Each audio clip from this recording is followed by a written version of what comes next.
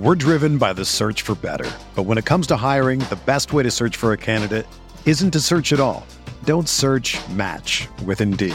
Indeed is your matching and hiring platform with over 350 million global monthly visitors, according to Indeed data, and a matching engine that helps you find quality candidates fast.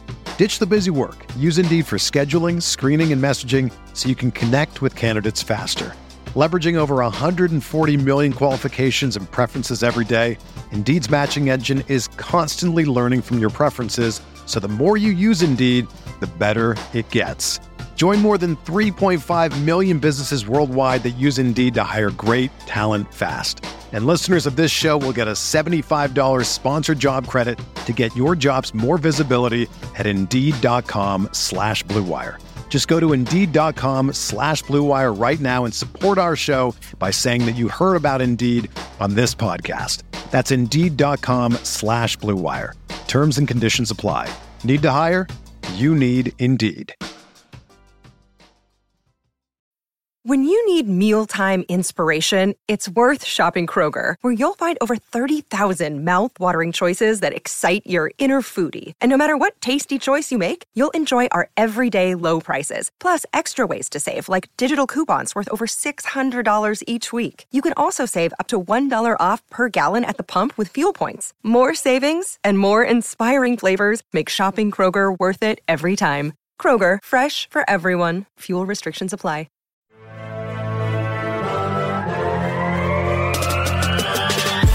20 minutes a day, 365 days a year. This is the Pack-A-Day Podcast.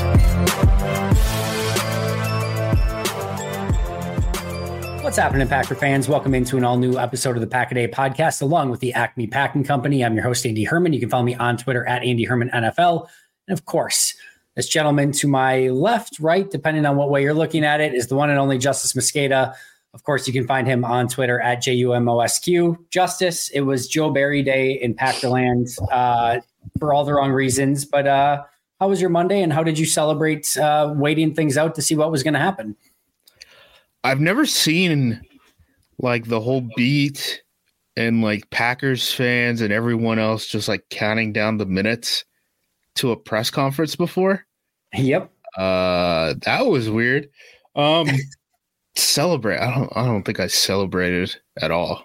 No. But yeah, I mean, Joe Barry kept his job, and it, by the sounds of it, I mean, you can tell me if I'm wrong, but the way Matt talked about it made it seem like Joe Barry can play his way into still being the DC in 2024, which seems pretty crazy to me. Nothing would surprise me anymore.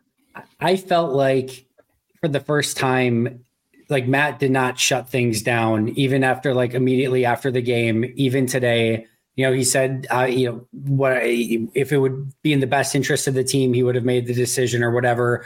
It still felt to me like there was some at least contemplation, or at least he took the night to think. I don't know what it was. That was still my read on it. My gut tells me that this is going to be 3 more weeks. And I guess maybe if those 3 weeks, but like, can you learn anything from Carolina, Minnesota with their current quarterback situation, and Chicago in the final 3 games? Like, if that's the body of work that you are basing it off of, even I don't care if they go shutout. Like if they go 3 straight shutouts, make the playoffs, we'll see who knows. But even if that's the situation, like I've learned more over the past 2 years of Joe Barry plus all of this season so far than I need to know from those 3 games remaining off of 3 poor offensive opponents. My gut tells me this is the final ride, these final 3 games, and then they'll make a change from there. But like I said, nothing would surprise me at this point. The interesting thing is it's like not about learning or changing or any, like the way Matt framed it was, so he said multiple times that, and he didn't mention this today, but he's mentioned multiple times, like this is the defense he wants to run at the NFL level. Right. Yep. And Joe Barry is just a vessel for him him putting that defense on the field. And he's like, the players are just messing up. He's like, the players aren't lined up right. And he seems to think that the alignment and the miscommunication that he calls it is not a reflection of Joe Barry. So does that just solely fall onto the players, or does that fall onto the assistant coaches? Like, you would think that at the very least, like, the assistant coaches are falling on that sword then, right? You would think. Yeah, it's an interesting situation. I think a lot of things can swing around in the last 3 weeks of the season, which again it's not as surprising as you'd think. Like, 3 games is a lot in terms of just the season in general. I mean, in college, there's guys in college football that get fired 3 weeks into the season now. Like, so keep tabs on what happens and what is said, I guess, is the lesson here. Let me start by asking you this. Do you buy Matt LaFleur's argument that this was more communication or miscommunication and misalignment and not scheme/play calling? Well, he said that, they wanted those ones back, right? On like 2nd and short and stuff like that, when guys are all walked back. No, that's where I would disagree. Same. The linebackers really got exposed in this game, especially in coverage. And basically what happened, we talked about this in the repack after the game, but little math lesson, right? If you're going to be in too high, first, 11 players on the field, okay? You're going to be in too high. We're at 9 now, right? Yep. 4 guys on the line of scrimmage, rushing and passer. We're at 5. Well, if they go empty, you're a hat on a hat, right? And if you're not going to be head up on a guy and you're going to be playing zones, that's where a lot of this stuff starts becoming a problem. And it doesn't necessarily even have to be empty, right? Like, Rachaad White was getting some of these looks out of the backfield when they were getting spread formations otherwise, right? So that's like functionally an empty look because you're still, you have a 2-way go on that linebacker.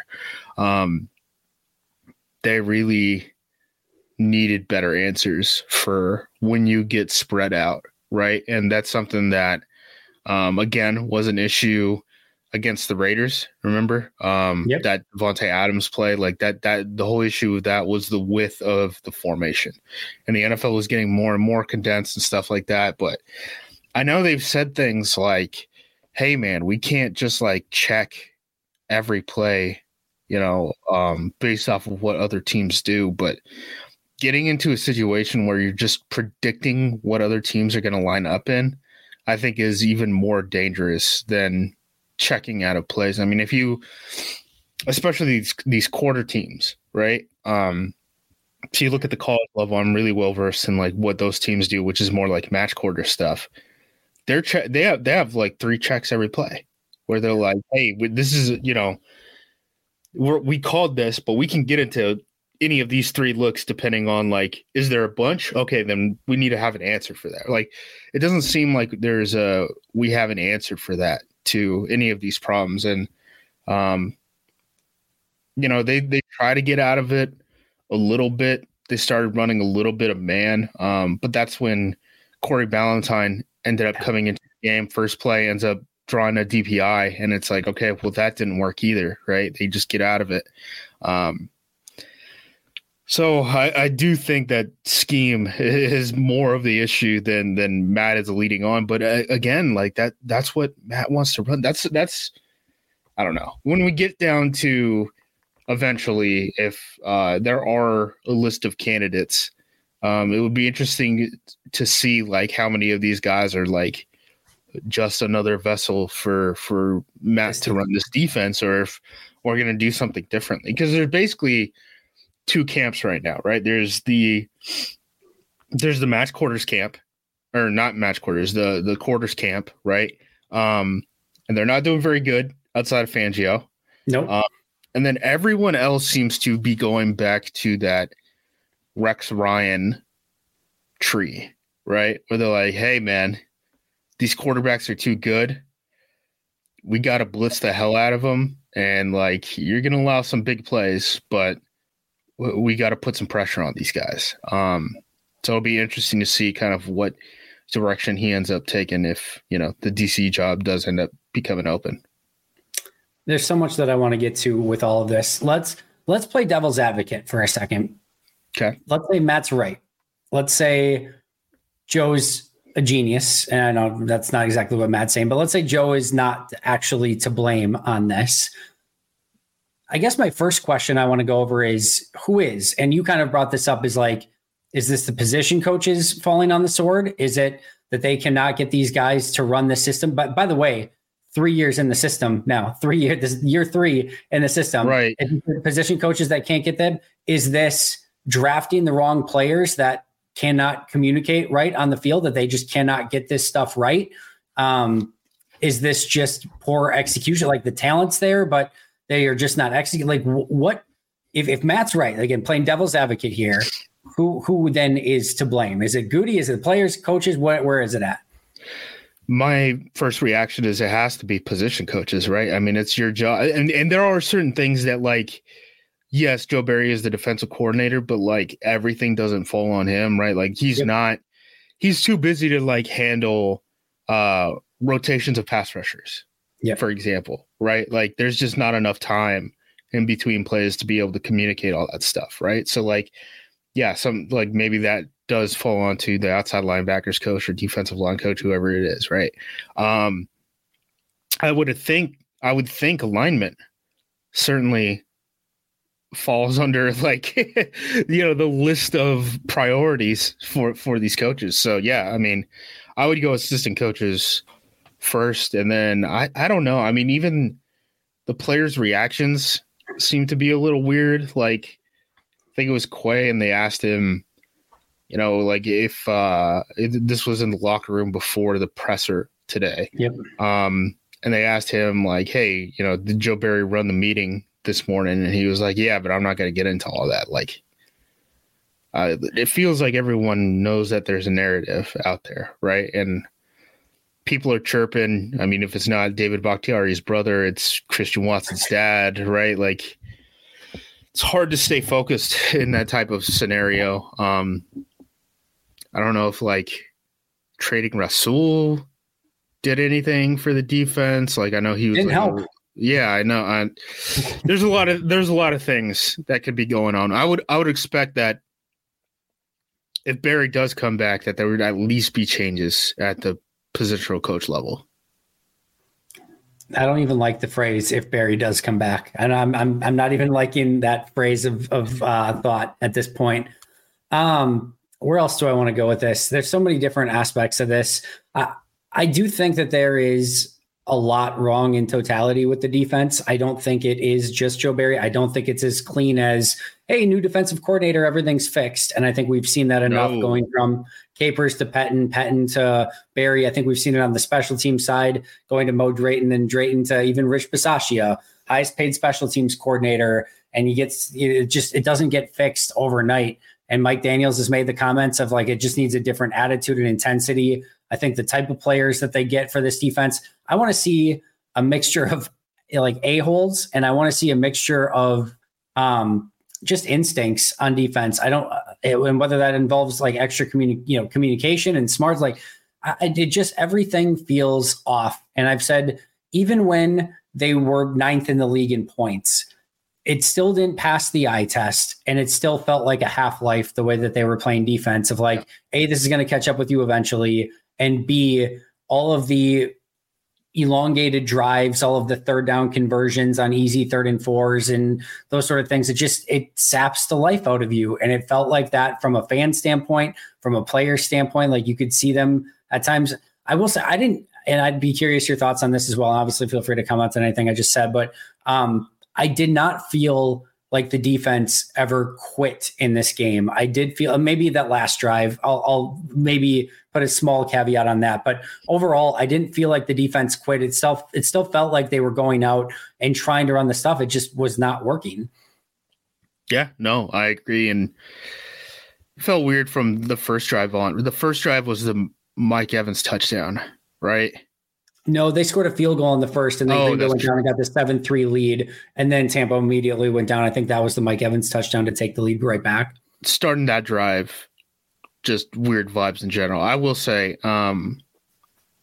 couple points here. So like the mentality of the players thing too, right? Like it doesn't help that some of these guys who are vocal end up becoming like pariahs, right? Like Jair's a weird dude, but he talks a lot, and now he's not playing games. And the immediate reaction from everything around him is, oh, he doesn't want to play in Green Bay anymore. He wants out. He wants to be traded. He's played his last game. He's doing like all that stuff, right? Zadarius Smith is probably another guy who falls under like that line of thinking where it's like, okay, he has an edge to him. Things don't go right. Well, sayonara, see you later. It's like he's still a pretty good pass rusher, like to this day. So that probably doesn't help. The other thing I want to mention with the defensive coordinator job is, you mentioned it too, where you're like, hire a new DC, everything gets fixed. There's a chance this doesn't go right. Yeah. Right. Like, if you just think about like the hiring process, like in the NFL and like talking to agents and stuff, like this isn't going to be a super highly sought after job, right? If you think about it from a couple perspectives, first of all, you're going to get a lot of raw talent. Two, they don't really have cap space to work with. So you're not going to be able to get this thing turned around immediately in a year and bring in all your guys and stuff like that. Yep. Then from a job security standpoint, one, if Matt does fire Joe Barry, it's because he himself is going to end up feeling the pressure. He clearly does not want to get rid of Joe Barry, right? If they're hiring a new defensive coordinator, it's probably because they're coming off of back-to-back sub-500 seasons, right? And when you compare that to other teams like what jobs have already changed up, like Chargers, Raiders, stuff like that, right? Like when they hire new coaching staffs, they're going to get a 3-year runway.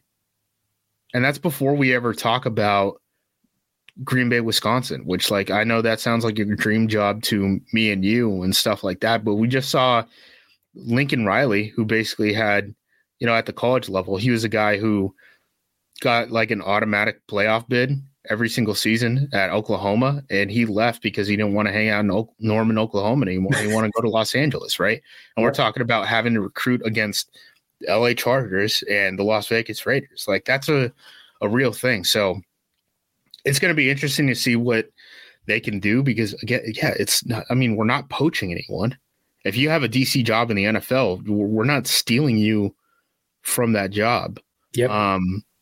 So I do wonder, like, what kind of candidates are interested in the job and who the Packers are interested in. Like an actual list, not just like Google, like NFL coordinators, like 2024. Like that's not what I'm looking like. Actually, like who they would go after. I try to figure this out myself today. That's what I've been doing for most of the day, calling college football people who, by the way, college football is a mess right now. Trying to figure out like what DCs would end up jumping at an opportunity for an NFL job. What I ended up getting told is like 3 names, like obviously Leonard, right? Yep. Everyone mentioned Leonard number 1 and is like, he might actually take that job. I didn't realize he has like an offset for Wisconsin. Yeah, an offset for Wisconsin where if he takes another college job, like the money cancels out. He'd basically be working for free in 2024, not moving forward, but just 2024. So that's interesting.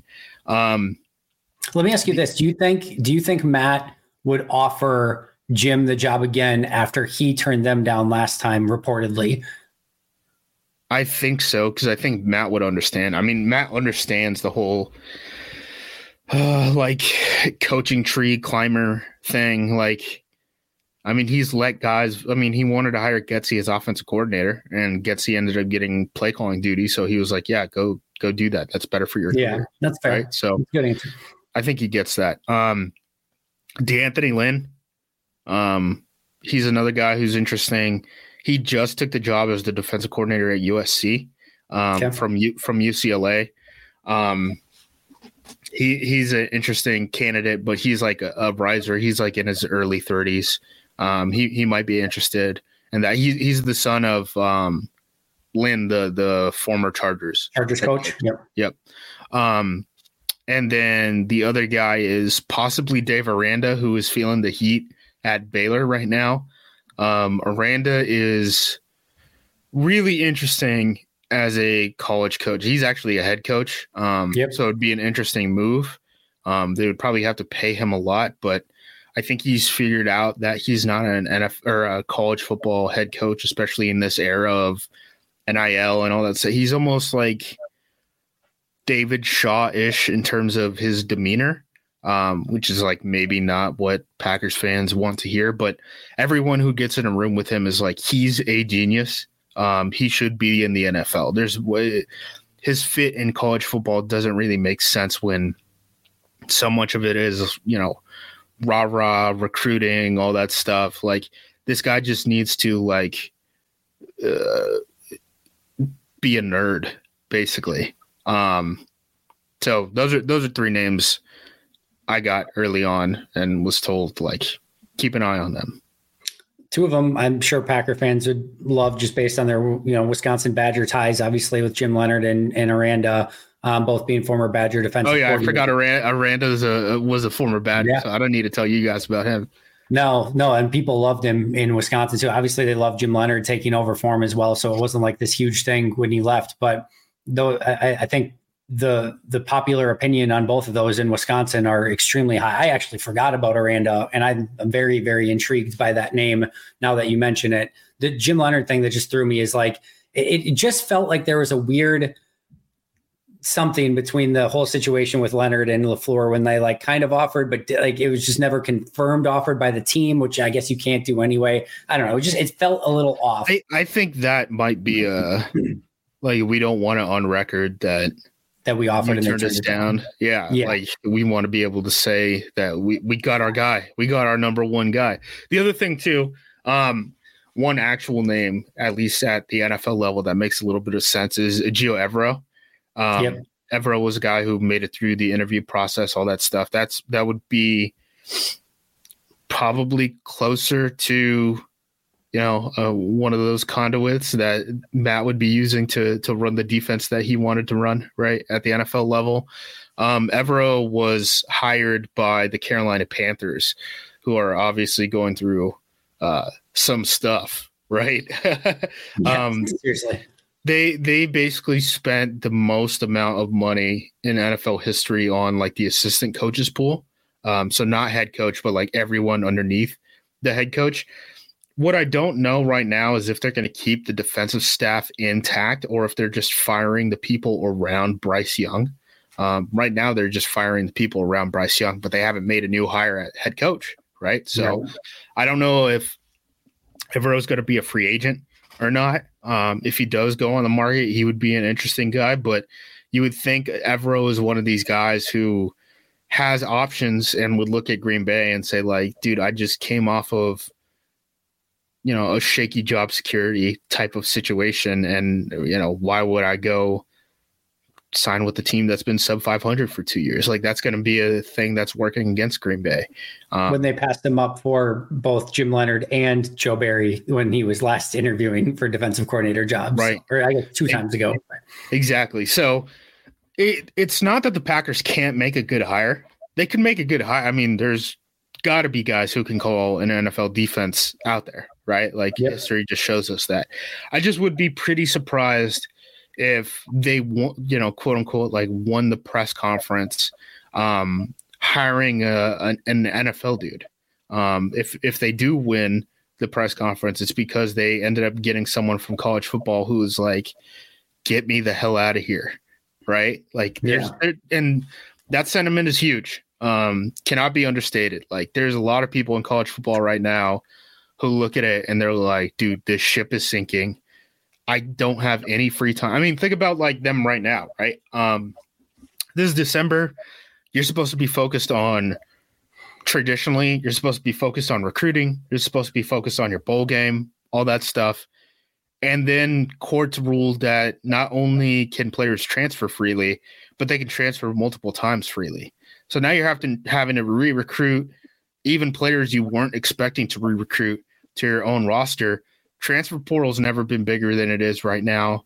The prices of players are exploding. I've been told, again, because I've been talking to college football people for, a lot of time today. I've been told like the prevailing thought is like at the tippy top of the sport, the salary pool for players, which is like, again, like it's not supposed to be, NIL is not supposed to be directed by, the coaching staff and stuff, but magically, it ends up working, is around like $10 million per year. And we're talking about Alabama, Georgia, like big teams, Ohio State, stuff like that. There's one team in the SEC right now who's flipping their roster like crazy, and they're going to end up spending $5 million just on portal guys this season. Like, the price is going up and up and up, and you're just going to hear coaches in press conferences say over and over again, like, hey, we need to be spending more money. Like, we need to be fundraising more and stuff. And I don't know how sustainable that is for a lot of these schools. Like, some of these schools just aren't going to compete at that level. And it's not like they're going to drop down a division or anything like that. It's just going to be like, hey, this isn't a good job anymore. Like, and there's promotion and relegation for coaches and players, but there's not for teams. And fundraising is going to be a bigger and bigger part of this thing. And these guys are trying to have Christmas break, and now they're having to deal with a portal 24/7. Like, it stinks. And there's no real way that these coaches think that it's going to change, because at the end of the day, kids have to be enrolled first week of January into school. So, like, this schedule is never going to get not hectic.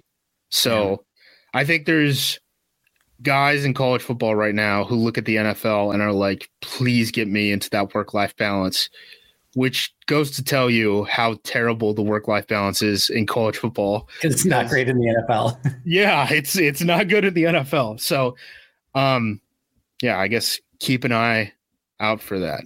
Hey, friends. I'm sure you're all familiar with some of the hassles of finding game tickets at a reasonable price without all the headaches that go along with it.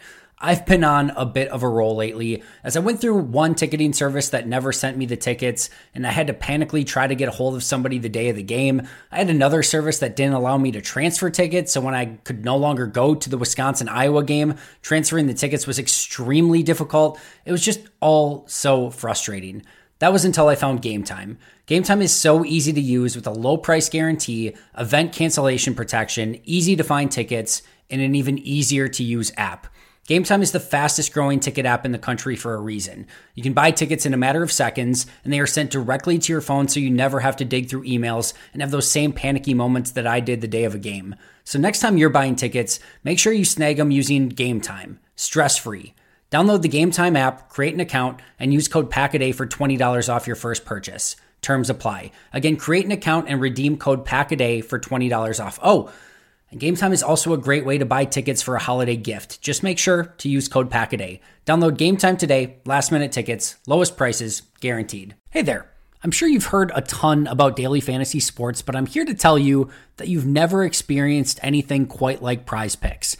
With basketball season here, you can now pick combo projections across football and basketball from the Specials League, a league created specifically for combo projections that includes two or more players from different sports or leagues. For example, LeBron James plus Travis Kelce at a 10.5 combo of 3 points made plus receptions. Even more fun yet? Do you want to play alongside some of Prize Picks' favorite players like rapper Meek Mill and comedian Andrew Schultz? You can now find community plays under the promos tab of the app to view entries from some of the biggest names in the Prize Picks community each week. I've had so much fun making Prize Picks a part of my daily fantasy sports routine. They cover all of my favorite sports, have a ton of variety and different options to choose from, and the player choices are immense. I even had a fun J.K. Scott selection the other day for the Chargers game. I recently had a big win on Saturday morning in a London game, and it just made the viewing experience so much more enjoyable. It's fun, it's exciting, it's easy, and there's a level of creativity and uniqueness about it that I really, really enjoy. So go to prizepicks.com/packaday and use code packaday for a first deposit match up to $100. That's prizepicks.com/packaday using code packaday for a first deposit match up to $100. Prize Picks, daily fantasy sports made easy. Let me one more on potential defensive coordinators, I guess, because I know a lot of people, I think myself included, are, and you mentioned it perfectly. It seems that Matt LaFleur really, for whatever reason, likes this style of defense and this kind of system. But does letting go of a Joe Barry just to get another person in there that runs the same sort of system, whether it be Evero, whether it be Staley, whether it be one of those sort of guys, does that move the needle for you, or in your mind, does it need to be a complete teardown? Evero, maybe, because he's had success elsewhere.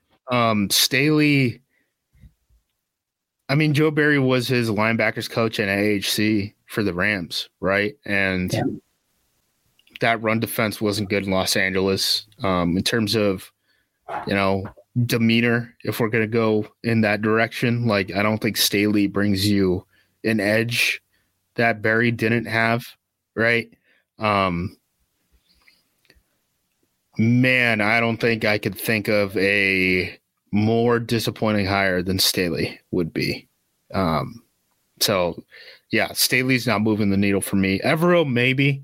But again, I don't know if he's going to become available. And then if he does become available, I don't know how he signs in Green Bay. I mean, that's the other weird thing too, right? It's like, we could be in a situation where we're still cleaning house, not after this season, but after next season, right? So how much money are we going to spend at the defensive coordinator position? Like, that's the difference between, like, when they brought Dom Capers in. Dom Capers was easily the highest paid defensive coordinator in NFL history, right? Yeah. He's coming off of being the DC for Nick Saban in Miami and stuff like that.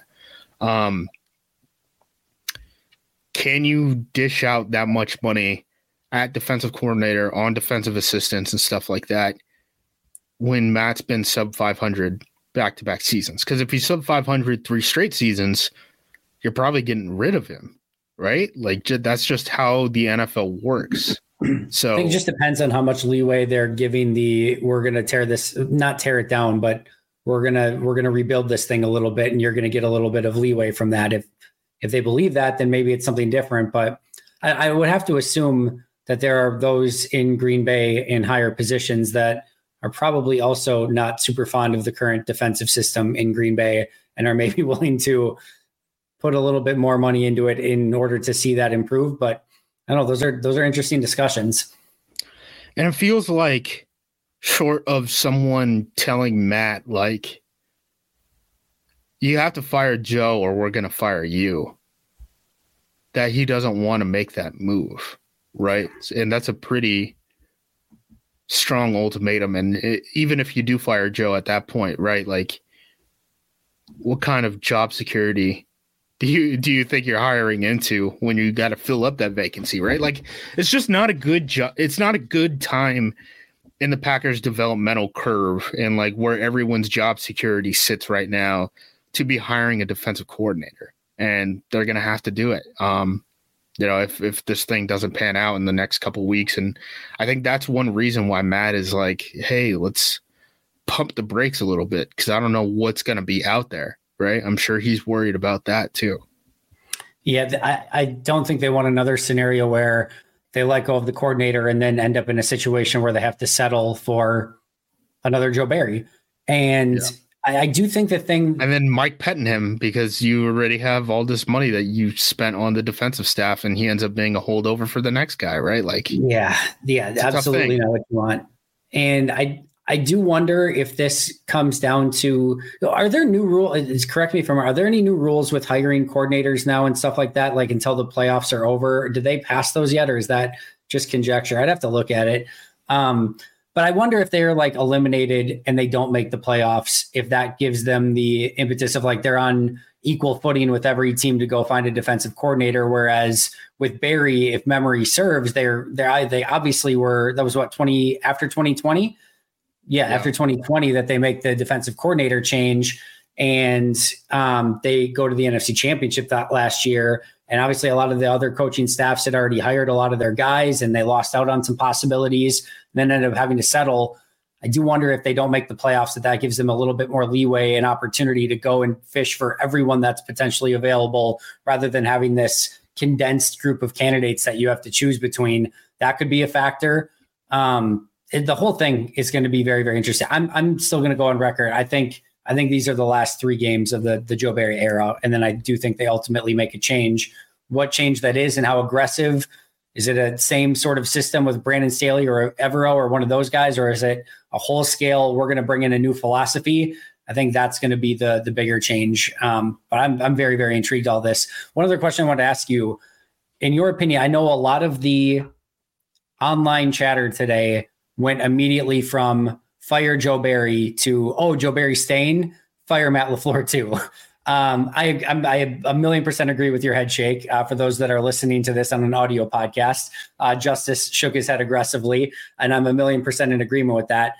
My question is not is Matt's job on the line, because I think there's a 0.0% chance of that. But I'm more questioning, does this decision to keep Joe right now, does this add any additional pressure to him, or does this, even if it's just in the court of public opinion?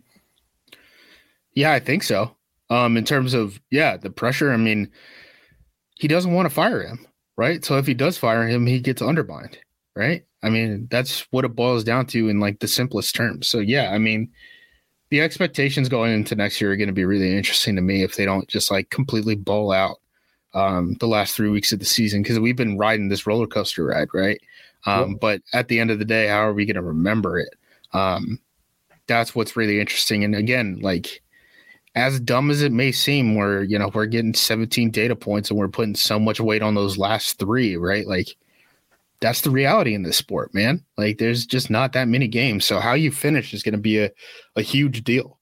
I 100% agree with that whole idea of like, does this impact him moving forward? Yeah. I mean, again, if they go sub 500 this season and then next season, like, go look at NFL history. Like, there's not a lot of guys this deep into their tenure who go sub 500 3 straight years and they end up keeping their job. Like, I saw a thing of, coaches, their tenure in the NFL and all that stuff. Like, Matt's already up there, right? Like, Matt's like top 8 right now in terms of like how long he's actually been able to hold his job down.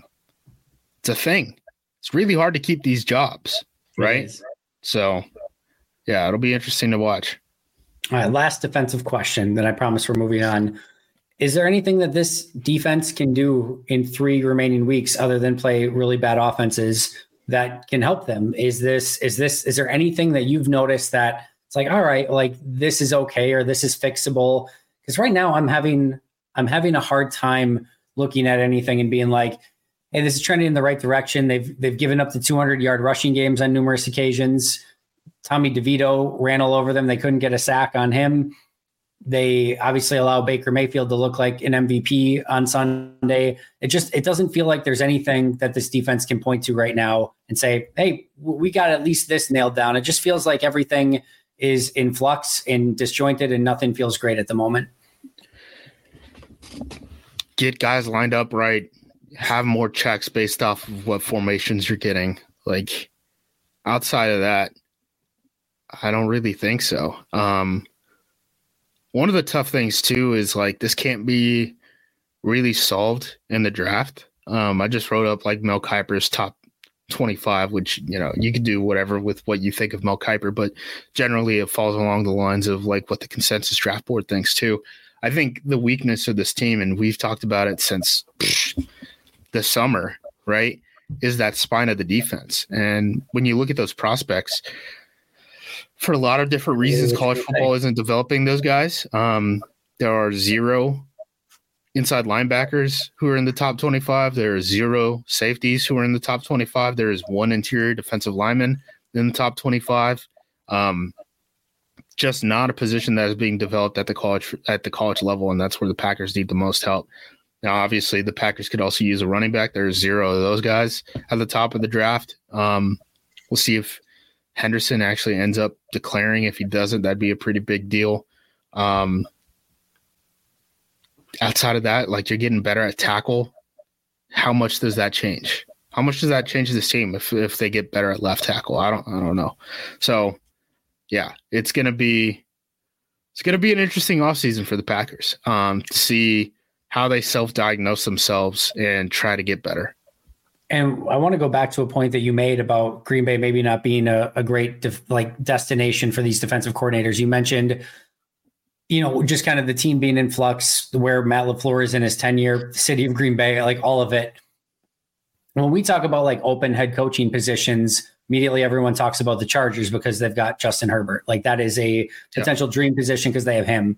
You're a defensive coordinator and you look at the Packers defense, you do have a Rashawn Gary.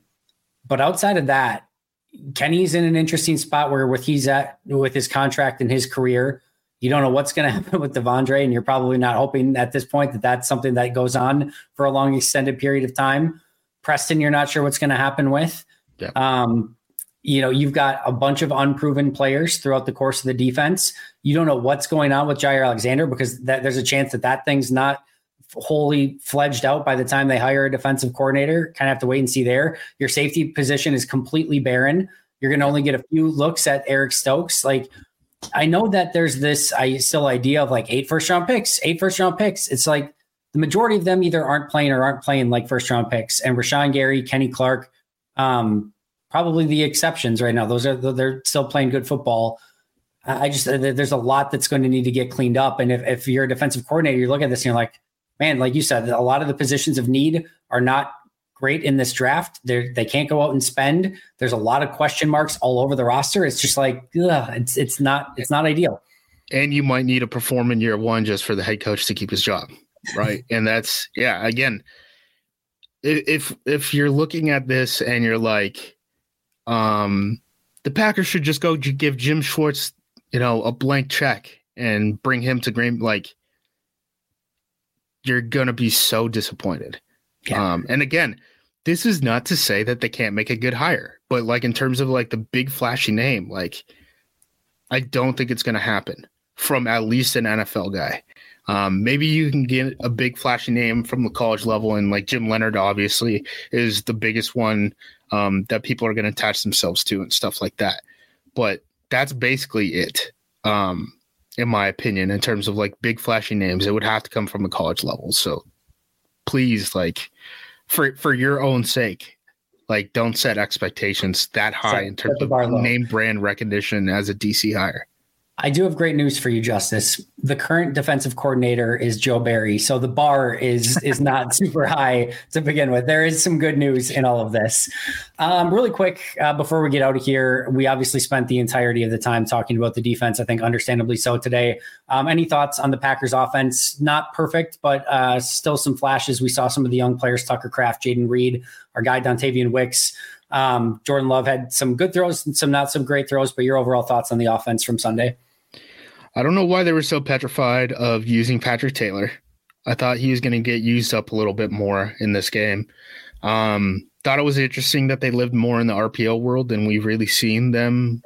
I think this entire season, I would have to go through and like watch games individually to figure that out. But it felt like they were using RPOs a lot more than in the past, which might be a response to how jittery Jordan Love seemed to look against the Giants, who again, they're one of those teams that both of these teams, right? The Bucs and Giants kind of live more in that Rex Ryan tree than like the quarters tree or anything like that. Thought that was nice. I'm still super optimistic about the offensive skill players moving forward. That's the group to build around on this team if there is any. Offensive line was pretty shaky. I thought during the game, like there were times where they were in max protection and they were still turning guys loose pretty early on. That's not great. I know they're rotating at left tackle. They seem to be rotating more at right guard. It was like a 50-50 split between John Ryan Jr. and Sean Ryan.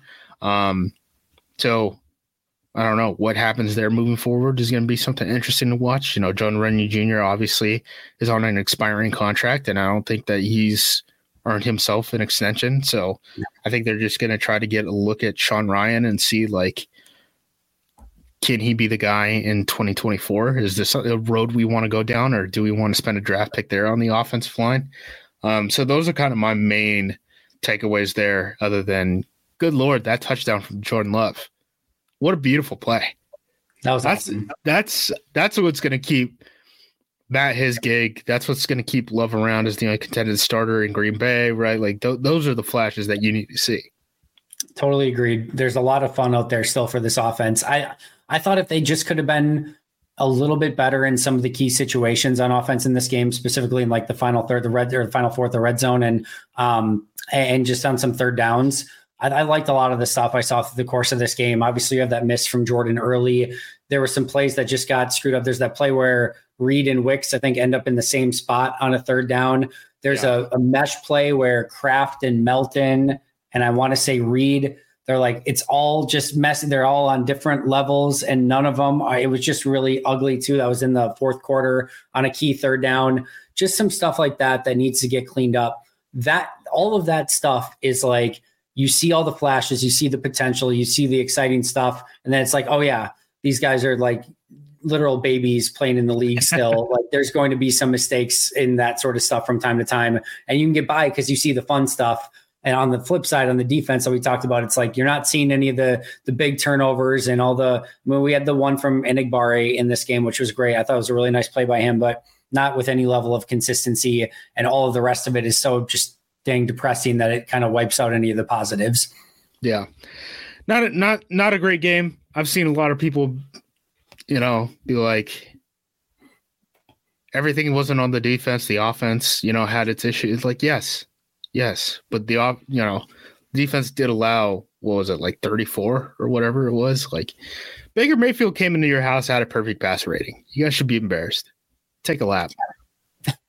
Yeah. The focus needs to be on the defense. I don't think the special teams had any, knock on wood, any major mistakes or anything, did they? we talked about that, Tex and I. We're like, shout out to the Buccaneers for fair catching every kickoff so that we didn't have an opportunity to get a penalty. I mean, there was that. They're kicking everything to the end zone. There was perfect punt I've ever seen in my entire freaking life, which was amazing. But yeah, what a heartbreaker. Yeah. What the hell was that? So yeah, I mean, I thought we were going to get a block kick. Keyshawn flying off of the edge on PAT block and stuff like that. He got close a couple of times. But yeah, I think it was for lack of opportunities on special teams. I mean, we'll see what it's like moving forward. We shall. Justice, amazing stuff as always. Like I said, I know we spent a lot of time on defense today, but I think understandably so. Any final thoughts before we head out today? Pay attention to what Matt says and the tone that he uses in these press conferences. I know there were probably a lot of you in the press conference chat based off of how active it was with the Fire Joe Barry comments on YouTube. Yep. Pay attention to how he talks about the whole situation, because I think, a couple weeks ago he would have gotten these questions and it would have been full-throated support for Joe Barry. And now he's like, really explaining his process and stuff, where he's like, if I thought that it would help the team, I would have done it already. But I don't think that that's going to change our execution problems, which again, I think if you're reading that, I'd put a lot of blame on the assistant coaches, right? But just monitor how he changes the way that he talks about the situation, and that probably will give you a hint on what is going on. It's going to be an interesting few weeks with an interesting few opponents.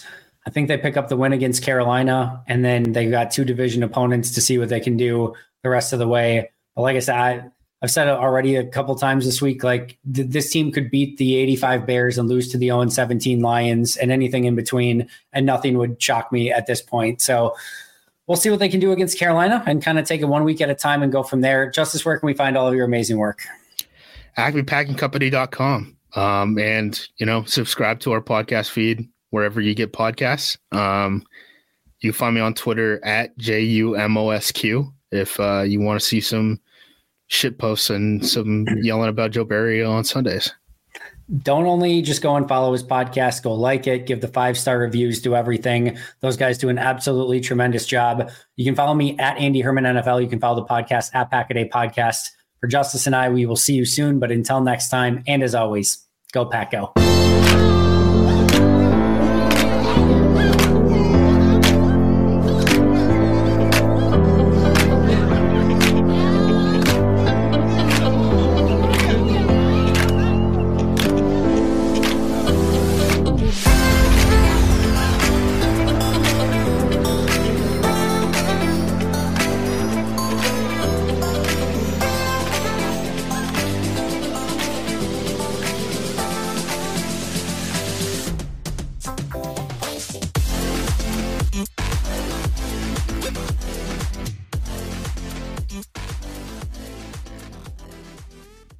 Everyone is talking about magnesium. It's all you hear about. But why? What do we know about magnesium?